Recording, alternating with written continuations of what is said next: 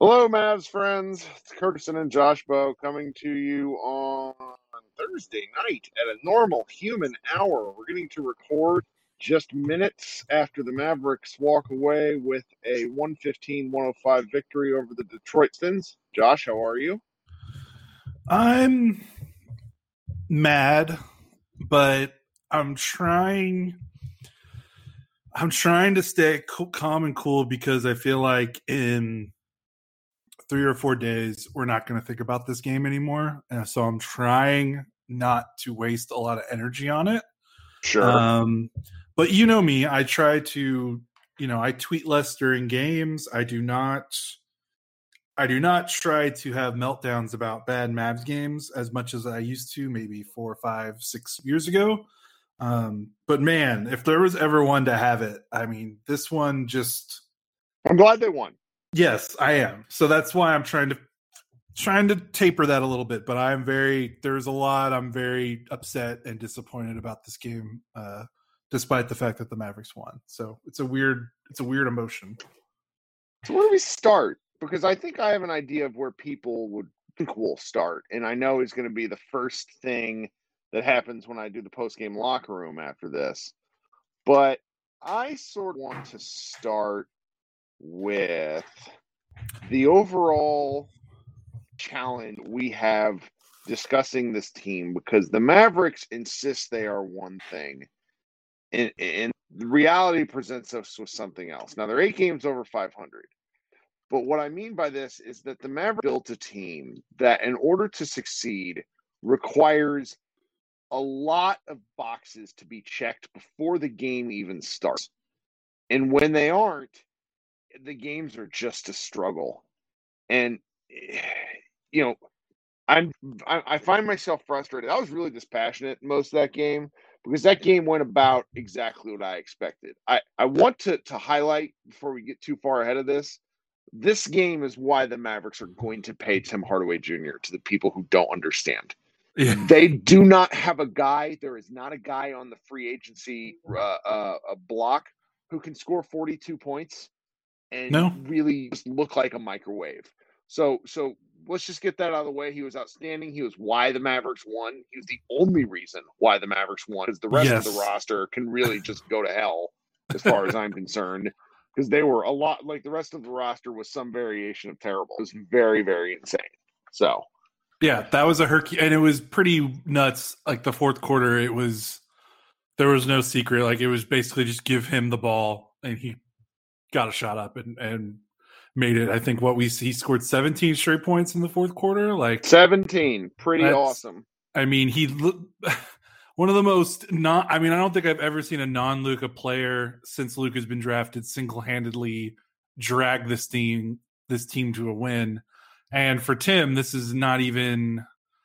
Obviously having a huge explosion is not the norm for him in terms of like scoring 40 plus points, but I mean, he routinely bails this team out of crappy losses with, like, he'll check into the game and he'll score like 6 or 7 points in 2 minutes, and a 8-point or 6-point lead is all of a sudden like a Mavs 2-point lead, and the game is kind of back in the right balance. Like I'm just, as someone who did not expect this guy to be on the roster very long when he got traded to the Mavericks. I mean, it is preposterous to think about where this team would be if he was not doing what he was doing. I mean, he is so crucial to this thing, and I think tonight really, really showed why. Yeah, the further you get along, the more, and I almost mean this seriously at this point, it's more the Tim Hardaway Jr. than it is the Kristaps Porzingis trade, because Kristaps Porzingis doesn't play enough. He's missed almost half of his Mavs games. I'm sorry, that's a fact, and it's just a little frustrating. And I think my overarching problem is that the Mavericks should have just, even with who was missing, even with Luka sitting, even with Porzingis to the bench and only playing 21 minutes and really being, a step up from terrible, they should have beat the crap out of this team, because the Pistons were sitting a huge portion of their roster. They got blown off the floor by guys, a bunch of dudes that I didn't even know who some were. And I'm pretty into the NBA where it's just like Frank Jackson. I know he is obviously, but it's just like you look at these guys and they're a step up G League roster, meaning the Pistons. And the Mavericks had a hard time with it. And I don't know what to do with that. Yeah, I mean, like, there's definitely like a sense of like, hey, they didn't have Luka, they're gonna struggle, and I get that, but like, this is maybe the worst lineup the Mavericks will ever play against in a long time. I mean, this was the worst basketball lineup I think I've seen in the NBA since the process 76ers. No disrespect to, some of the young guys on this team who could be really good NBA players like Isaiah Stewart, and Sadiq Bey, and Right. And Killian Hayes might have something. But the he was jury's terrible. still out. Yeah, And he's terrible, and they still kept in it. They started what? They started three rookies, Josh Jackson, and then their first round pick from last year. I mean, like you said, this Mavericks team, even as limited as it was, this shouldn't have been close. It's embarrassing that it was this close. The team should be embarrassed. They should be thanking Tim, and every player should be going up to Tim and be like, "Man, thanks for saving our asses." They should take this personal. And I know, like I said, this is probably an overreaction to one regular season game in a really crazy season, and the Mavericks are season high 8 games above 500. But man, like, the thing that drove me nuts, and this is why I think I'm getting so mad about this, is that the Pistons shot 10 of 29 from three.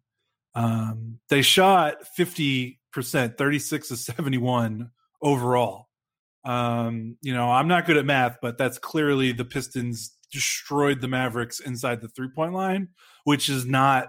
This wasn't like fluky. Like, when you play a bad team that keeps it close or upsets you, usually the common theme is, well, they had an outlier shooting night from three, and that just happens. That didn't happen. What happened was every single Mavericks player was getting beat on straight line drives, and the Mavericks were getting dominated at the rim by a team of basically rookies and like G League flots, like roster wannabes and things like. I mean, it was just like, if these guys were bombing away from three, I wouldn't get so mad. But they lived at the rim, and you got to have some pride.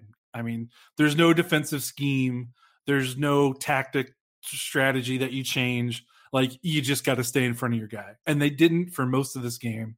And they're lucky the Pistons fouled Tim Hardaway Jr. on 2 consecutive 3-point attempts. They're lucky the Pistons missed 11 free throws. So as far as I'm concerned, in my head, this is like a loss, because that's not good enough. And I know this is the common theme, that this team gets up to play good teams and really just struggles against poor teams. But this is like, at least the Kings have like Buddy Hield and De'Aaron Fox and Tyrese Halliburton.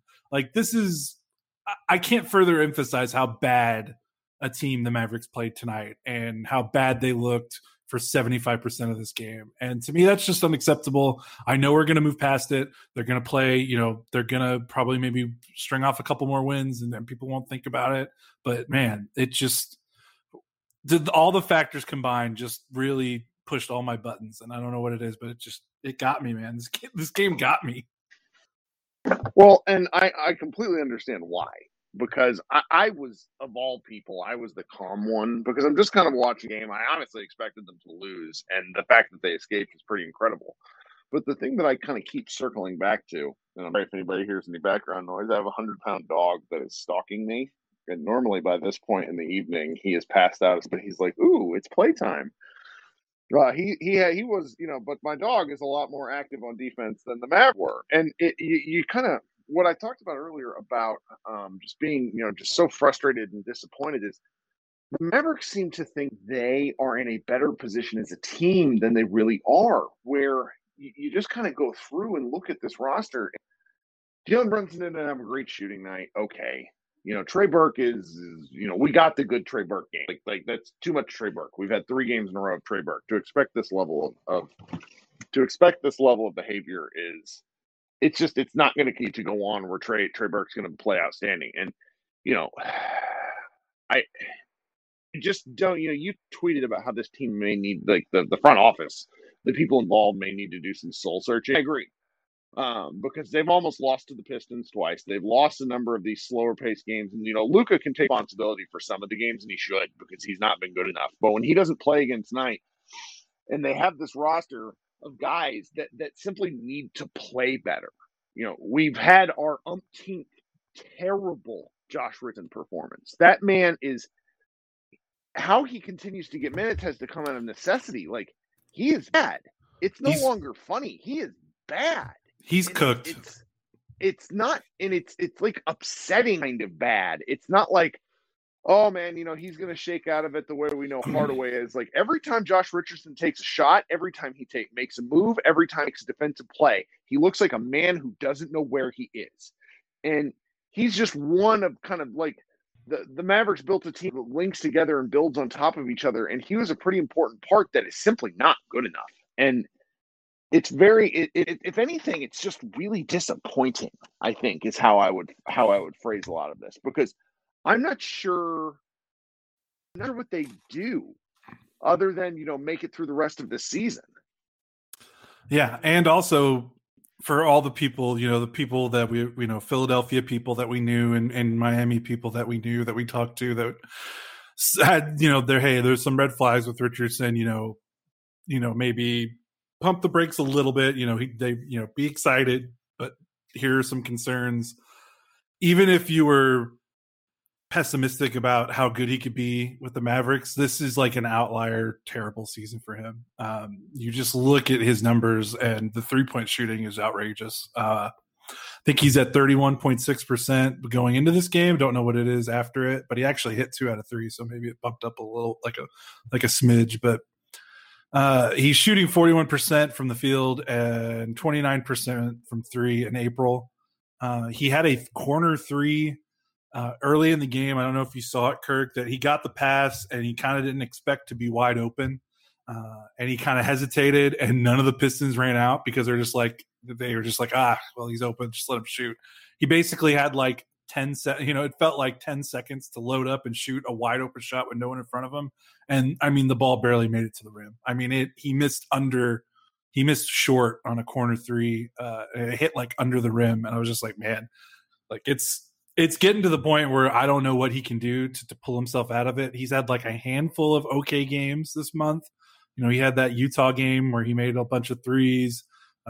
He had the Spurs game where he looked okay. He looked okay in the Knicks game.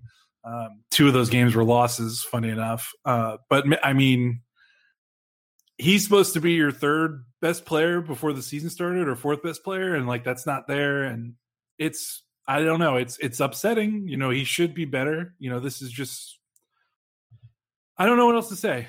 It's just, well, before we get to the main course, I do think we have to, I would love to give a little bit of praise to the Fretnik strange energy of Josh Green. If anything, I thought Carlisle needed to play him more because the team just looked like they needed an injection of something to get going. He's not very good, but at least he plays hard, and I can't say that about the rest of the Mavericks at all times, So I just want to at least mention him. And I think he made the best pass of the night out to Maxi Kleber for corner 3. It looked really good. So, I mean, the last 2 times we've seen him on a basketball court, he's looked markedly better than the previous times we saw him. So, pretty important. Yeah, I mean, string together some good appearances is really important for him, and we'll see what happens. Yep. Well, and then before we close out, I think we have to talk about Porzingis. Played 21 uneventful minutes. He was 5 of 11 from the floor and had 11 points, 0 free throws, and a single rebound. And I have a well-earned reputation of being very hard on Kristaps Porzingis because I expect a max player to perform like a max player. I know it's a really strange concept. A huge chunk of our fan base and a huge chunk of Kristaps Porzingis fanboys really, really have a hard time with. There was some discussion. Oh, well, he probably missed some time because, let's be clear, an ankle sprain, doing anything on a 7'3" body, particularly that many lower body injuries, you got to be careful. You really got to be careful. That said, he moved like a guy who didn't give a shit, not like a guy who was injured. What do you think? Yeah, I mean, that's part of the reason why the Pistons did so well at the rim, right? I mean, he was not a presence at all defensively. I don't know what it was, but I mean, Isaiah Stewart is floating in jump hooks right in front of him, like in the paint, and I'm just like, man, what are we doing here? I had a couple of specialties where he would not leave a 3-point shooter in the corner to rotate over and guard the rim. He had a really bad sequence where Isaiah Stewart scored over him in the paint. He came back on the other end. Stewart blocked him point blank range, and Porzingis kind of stumbled after that, like during the attempt. So he didn't get back down the court, and the Pistons hit a 3. And it was pretty rough. He had a nice little spurt to start the third quarter offensively. Didn't really hit a lot of threes, but he had a couple of good makes inside the arc, which kind of salvaged his night because before that it was looking really bleak. And yeah, we kind of, Istok, our guy who's been doing these really big, deep analytical dives into this team. I mean, wrote about exactly, with Luka and KP, the defense is just not there. And he tried to look into that, and yeah, some of it's Luka, and yeah, some of it's KP, because he has to be like an elite rim defender for this thing to work. Because if he's not chasing guys, outside the paint, that's his job. He's not someone who's going to guard stretch fours. He's not going to be a guy that switches. He has to be in the paint and guard the rim and make an impact. So when a bad Detroit roster lives in the lane, some of that's on him. Of course, we get back to the thing I've been saying for a while, that, if you keep getting beat one-on-one off the perimeter, even if you have 2011 Tyson Chandler back there, you're going to give up a lot of baskets or a lot of points. So that needs to be fixed too. But I know we're probably going to go there. Go ahead. There's a discussion to be had about whether it's fair to Porzingis to ask him to anchor this much of the defense if he's not physically capable. But there is a line between what his effort level is and the constant excuse making. I get it, guys. I get that he's hurt. I do. But if he's hurt, don't play all or play harder. Don't play half-assed. 21 points or 20 minutes with 1 rebound is hard to do at his height. And I want to, give the benefit of the doubt with an ankle sprain, but, he didn't hurt it that bad. I'm sorry. I don't know. Maybe I'm willing to give them but he had time off is I guess what I'm saying. So if they felt like he was comfortable enough to play, then he needs to play with a bit of urgency. And even he got pulled off the floor after that streak that you talked about where he mid-dunk and then jogged back on defense. Like, that's an effort, the decision to jog back on defense effort thing. And they pulled him out of the game. And if you're reading the post-game quotes, he doesn't seem to indicate that his knee was hurting. So whatever's going on there, it's just another thing with him. That, I suppose, is probably the bigger challenge in terms of really, trying to be positive about KP and the Mavs defense overall, is that if they rely on him to do a bunch and he just can't physically do it or just doesn't want to do it, it makes this whole endeavor very difficult. Or just can't be on the floor to do it. Sure. I mean, come on, man. He's out of the game with right knee soreness. Like, are we going to go through this again where he misses 8 games in a row, and every game it's like he's game time decision, and then he doesn't play, and then he warms up, and then he has a setback? Like, I mean, it's not his fault that he gets hurt like this. I mean, he's not at all. He wants to play. Yeah, he wants to play. But man, we're 2 seasons now with Kristaps, and he cannot. He just we'll have to wait and see with this knee thing. Maybe it was precautionary because of the opponent. Maybe he plays the next game. We'll see. But like, if this right knee soreness is another, like, hey, he misses like another 5 games, or like if he misses some more time, like, we got to talk about, like, he played basically half a season last year, if that, and then he's going to play like another half season, and he basically kind of did that in New York. Like, you have to have the discussion. Like, it's literally every single year there is something that keeps him off the floor for a lot of games, and right. Right. At a certain point, when do you look at it and be like, oh well, it's going to change? Like these entry Well, stuff. I've been past that point. I Everybody that's know, listened knows that I'm past, and like this I to know. me, it's an instance of we're in for a penny and in for a pound, and there's not really much to be done about the injury portion of it. So I'm not over talking about it because it matters, but I think I'm over being mad about things that are beyond his control. I will say that just the effort related stuff stands out, and people that argue otherwise, I'm not sure what you're watching. And like Iztalk's post today, detailed breakdown, cut out a lot of the garbage time stuff. It is a combination of Luka and Porzingis not being good enough together. Let me be clear on that. Not good enough on defense together, despite being unbelievable on offense. But just like how the offense tilts towards Luka being the star, on the defensive end, more is needed and expected of Porzingis. And if he can't give that to the Mavericks, then it's up to them to figure out how to do something different. Because these parades of the rim from dudes who I don't know that are like NBA creative players can't continue. It can't continue. No, it can't. And that's the thing. Yeah, like I'm gonna keep banging that drum that if these were like outlier 3-point shooting performances, I would not be this mad. But you cannot let a team like this Detroit roster that they played tonight, do what they did. Like there has to be like a pride thing. Like there's got to be like you got to mark a line in the sand and be like, hey, we have like this has to stop, And I don't know, maybe they're trying, to, and they just can't. Maybe, I mean, who knows? I mean, this isn't necessarily, without Dorian Finney-Smith, who we both have talked about. They already asked too much of him on defense, but we don't necessarily consider Powell a good defender, as good as Hardaway is. We don't really consider him a good defender. Brunson is a backup that we don't, you don't expect him to give you 33 minutes of above average defense. Right. It's basically Maxey, Josh, and Dorian if KP's not going to be effective, and maybe Willie Cauley-Stein when he's locked in. But maybe that's it. Maybe they are trying and they do understand and they are talking about this, but they just don't have the guys to do it. Which is a little frightening.